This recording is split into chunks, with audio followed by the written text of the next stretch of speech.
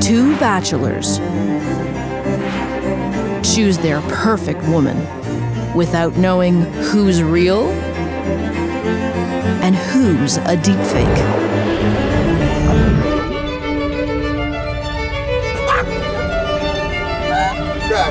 Like, subscribe, or don't. I don't give a shit. Joining me today are two special guests, established content creators, writers, directors, Lauren Gillis and Elaine Hutton. They're here today to talk about their comedy sketch series, Content Farm, and they have an established background in the performing, writing, directing from Lester Trips Theatre, and I'm just so excited to have you here, and welcome. Thanks for having us, Christine.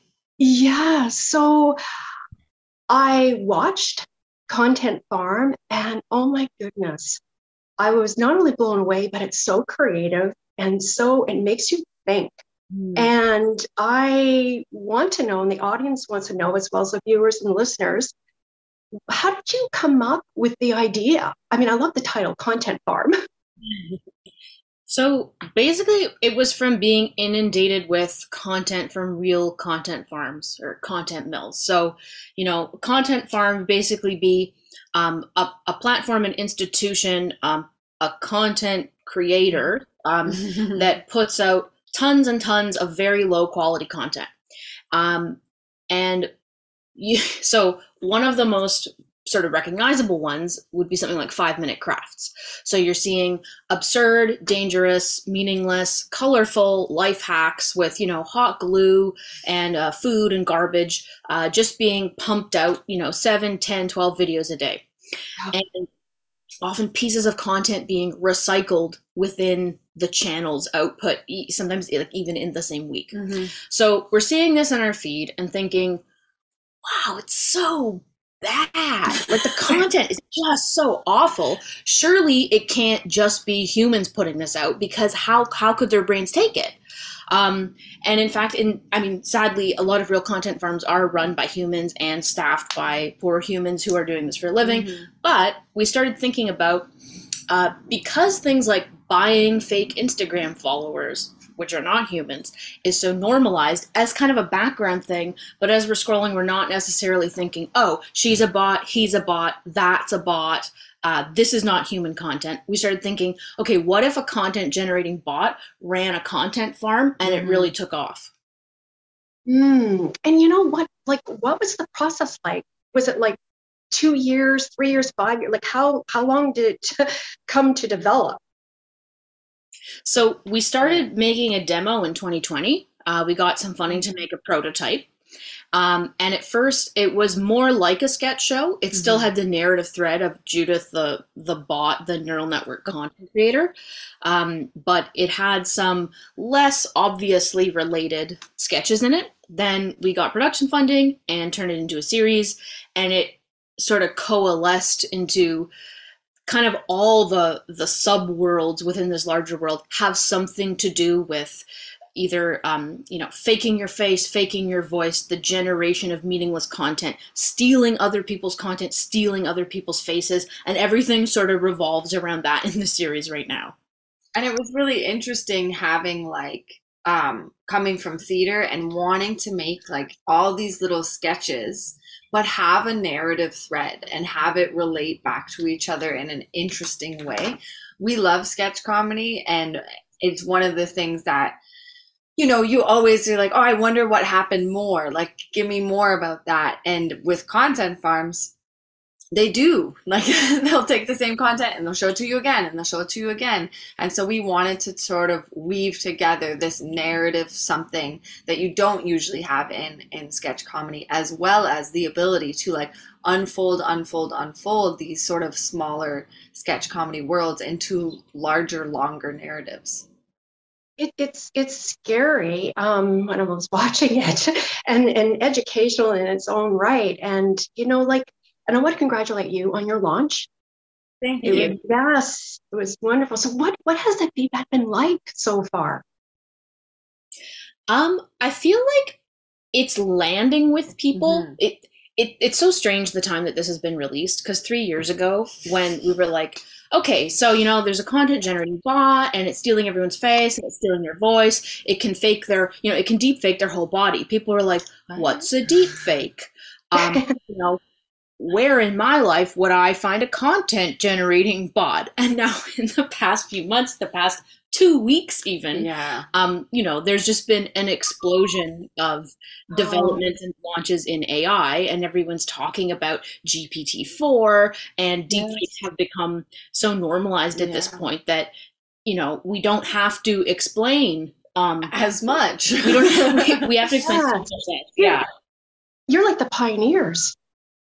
I mean, it's really, I mean, this is really so unique concept, and it's just like, as I said, it kind of makes you think, is that a bot? I mean, it's just so like Love Island. I mean, I saw, how, like, was it expensive? Like, what was the budget like? You can, share.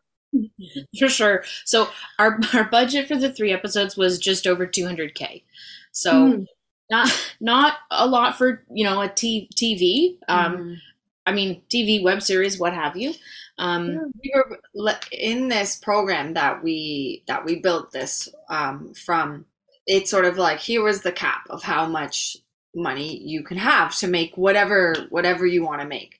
And I know between myself, Lauren, and our other producer, Nicholas, like, we felt the uniqueness of this story and of this moment, that we were like, you know what, instead of reasonably making it one 10-minute episode to sort of just use as a little sneak peek, we were like, no, let's push it to the limits. Let's get every shoestring and favor and extra 1,000 hours that we have to put into this, so that we wanted to show the style of the narrative arcs, the style over the 3 episodes. And there's things that we shot that even got cut. We made a washing machine out of garbage, sheet metal. Oh, wow. And we put her in like this handmade garbage machine, and we rolled her, and as we were editing it, it had to get cut. And we're hoping that it will have, like, in this content farm, cycle, we'll be able to release it on our own in a different way, and have every moment that we filmed and all the B-roll and all of that, sort of make the most out of it. So yes, there'll be more. Like, it will continue on. I'm sure that, but going like, it's Jessica who starts to use different ways. Like, can you share a little bit about, the storyline? So in the show, there's a pair of bots, and they're sort of, apologies to all computer scientists, like shameful anthropomorphized neural network. And so the bots create this fake Instagram influencer called Jessica, and basically, do a composite of a whole bunch of different ladies' faces from Instagram. And the technique that we used to actually realize this character was deepfake. So the bot is doing sort of a more advanced version of fictional deepfaking, and we're actually using deepfake. So Jessica, the influencer that you see in the story, as the bots learn to figure out what is offensive, what generates revenue, what's appealing content, what is appealingly intimate, what's off-putting. The influencer Jessica is played by Elaine, so her facial movements and, from the neck down, and the voice are Elaine, and the face is nobody. Yes, I mean, it's like, but like, what would you want people to take away from the series? I think if it causes you to enjoy an aspect of the internet that you hate and feel powerless to stop, and also causes you to ask, even one time, maybe this outrageous thing I saw that makes me so angry and want to kill other people, it came from a bot. Could it have come from a bot? Then I would be happy. Because it's overwhelming. I know for myself, you feel like, is that real? Is that fake? And, as I keep saying, it's like, this is needed. What you produced, what you created is, and coming from an impressive theater background. Like, did I miss anything when I said directors, writers, singers? Do you sing too? No. We sing a bit, not in this show. We design. We are the designers and Content Farm as well. Yeah. So, is there anything else was there like a favorite part that you enjoyed the most? Because you take us on a journey, but yeah, is there in the creation of it or in the show itself? In the show itself. Yeah. I love any moment when a character is waiting for the death knell of the comments. That moment of tension. There's a few of them. And I find it funny that it's always a bot waiting to find out what the comments say. But of course, we forget that they're going to have human anxiety, but they don't. Do bots even have anxiety? I don't know. But yeah, the anxiety of waiting for the comments to pour in. Yes. Yeah. I like the dogs, the 3 dogs. That was so cool. So here I'm giving it away. But so what's next for you two? So we'd love to make more Content Farm, but in the immediate future, we're working on a project called Day Gamers. And it's about a woman who attempts to make a documentary about 3 pickup artists who are trying to revolutionize the world of seduction by gaming in the day. They are the Day Gamers. But of course, the mid-2000s, Me Too, Elevator Gate, the pandemic, everything, comes at this documentary, and she has to remake it and remake it and remake it. Mm-hmm. And so it's about the awkwardness of trying to date in the 2010s. Yeah. And it's also about the hostility that people receive on the internet when they try to make a positive change. And in this story, everyone is animated earwigs. Wow, that's just, can't wait to see it.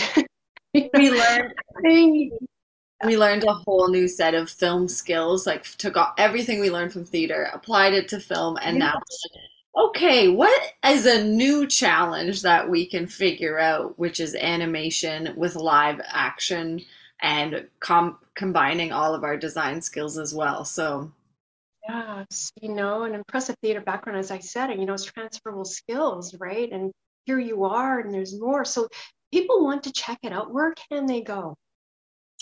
So if you just go on cbcgem.ca and type in Content Farm, you can watch all 3 episodes.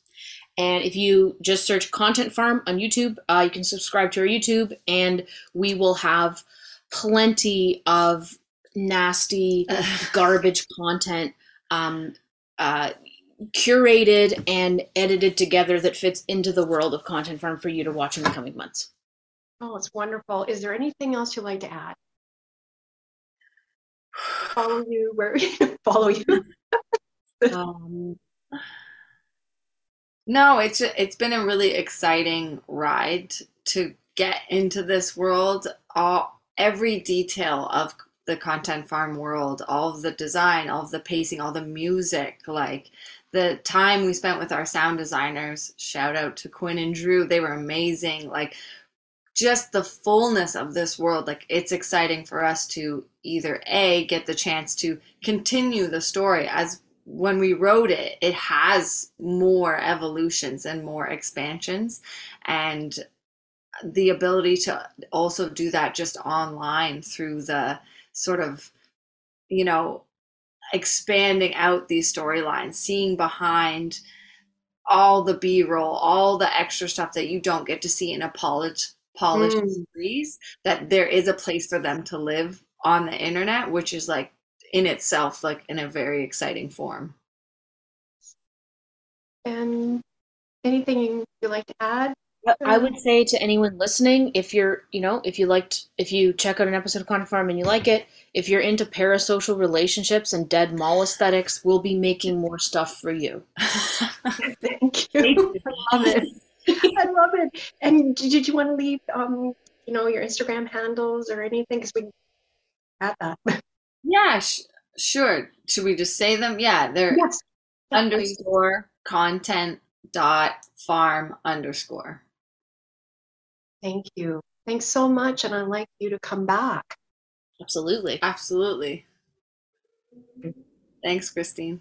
Thank you. Joining me today he's a talented musician, MC, host of karaoke, popular karaoke every Thursday at the Georgie's Pub in New Westminster. He's also a TV film editor and consultant. Doug Lucas is here today to talk about his music career and share some tips for those who are interested in a music career or editing as well. Welcome, Doug. Thank you for inviting me, Christine.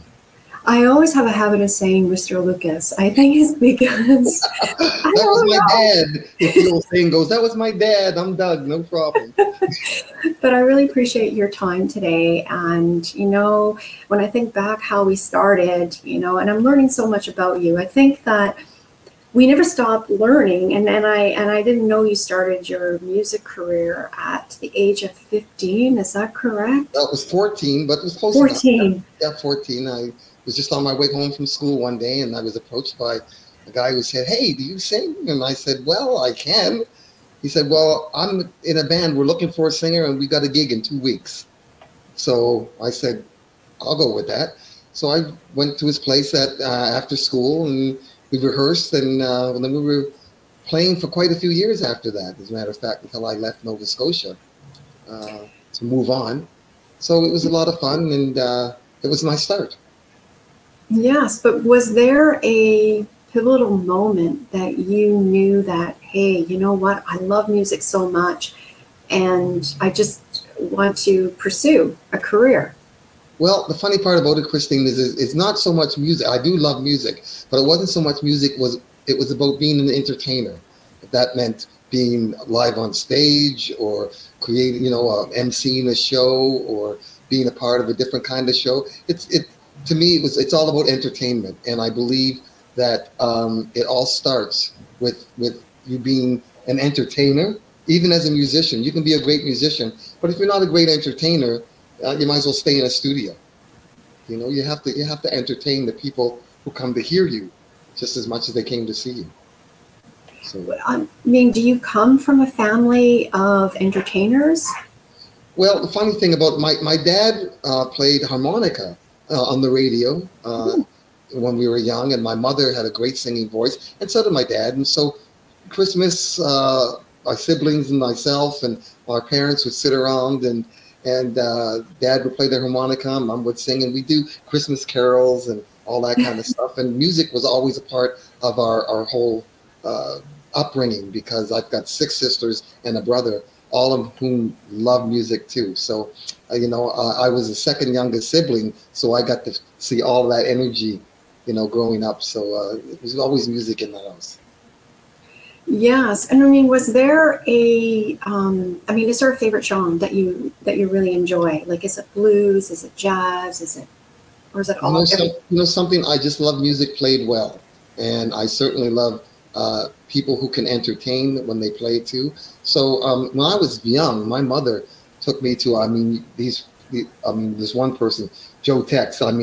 He was very famous at the time, and I was only 8 or 9 years old. And my mom took me to see him, and I saw Ray Charles when I was very young. My mom took me to those kind of places, whereas I would never have been able to get into them because it was major events. But my mom recognized the fact that I liked music as much as I did, and so she took me out to see these great performers, and it was really something to see. And I just thought at the time, if I can garner that kind of, audience, it doesn't matter if they're one person or 100 people. I just thought that would be a fun thing to do. It's I started playing. Well, you know, you have, for those who have never listened to you or gone to see you, you have a great singing voice. Is there a song that you particularly like? Not specifically. Now, my wife, that's a different thing. When we go out and I'm out to sing somewhere, she will point me in which direction, what song she wants me to sing. But there's just so much things about music that I like. There's bands that I like, but you know, there's nothing specific because I've had 54 years of music in my life, and it's hard to say which one I would like the best at this point. Yes, and you know, I was thinking too that you always support others, and from your music career, and I mentioned at the intro that you are a very in-demand karaoke host on Thursdays at Georgie's Pub. Can you tell our viewers a little bit about that in case they want to join? Well, I'll tell you something. I enjoy, now there's a lot of live musicians who think I'll never do karaoke, but realistically, I know a lot of great singers who use karaoke as a practice session for them, because in this case, they can have any genre of music, any style of music they want, and they don't have to rely on a band to play it. So they can practice anything, things that they normally wouldn't sing, or things that they'd like to sing. And I've been very fortunate, especially at George's in New West. We've got some great talent there. I'm not a big fan of the shows that are on TV because they're so staged. I've seen people who are just as talented, just amazing. Just, you know, you'd stop and have to listen to people with just the microphone and the speakers, and as raw as it gets, and they're still incredibly talented. So that's the kind of music I appreciate, the kind of shows I appreciate. So I'm really happy that, you know, we get so many, and I'll tell you something, we get great listeners there too. I mean, great singers are one thing, but when you have people who appreciate that, it makes it just that much better. And I mean, there's you know, you're supporting the community, and you know, check it out, you know, and supporting musicians, and you know, have your opportunity to sing, and it's great. And but you know, the question I have is, like, as a professional musician, like, you know, you do consulting work, you're also an editor. Do you think from your entertainment gene, your DNA, do you think it's transferable skills into what you do today? Of course, I think that everything you do, like to entertain the public, can be transferred to another part of that genre. Really, the best thing about doing things like, and not being afraid to step outside of what you're used to, is that any experience you have is transferable. I'm very fortunate. I have a certificate from the Toronto network of broadcasters, you know, from years ago now. But and everything that I've learned along the way, I was able to use in my other fields, because entertainment is entertainment. And the good thing about it is my base is music, and music transfers into everything. And once you get used to the music and know what music can stir another person or pull another person in, you can apply that to just about anything. I'm really happy when I edit and I get to use music in my editing, because I know the feelings that music can stir, and when you can mix the both of them together, it's very powerful. Yes, it is. And I mean, like, who is your biggest supporter? Well, Christine, other than my wife, I think it would be you. No, I have a few people that I know that I've known for many, many years, that always, you know, support my ventures, my entertainment ventures. They've been absolutely wonderful. But I think realistically, it's always been, it was never a career for me as much as it was just a joy of being able to do it.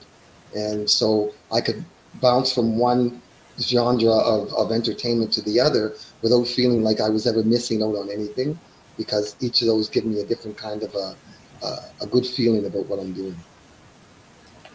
That's wonderful. And last question, any tips for those who are wishing to, you know, get into editing, who want to get into music?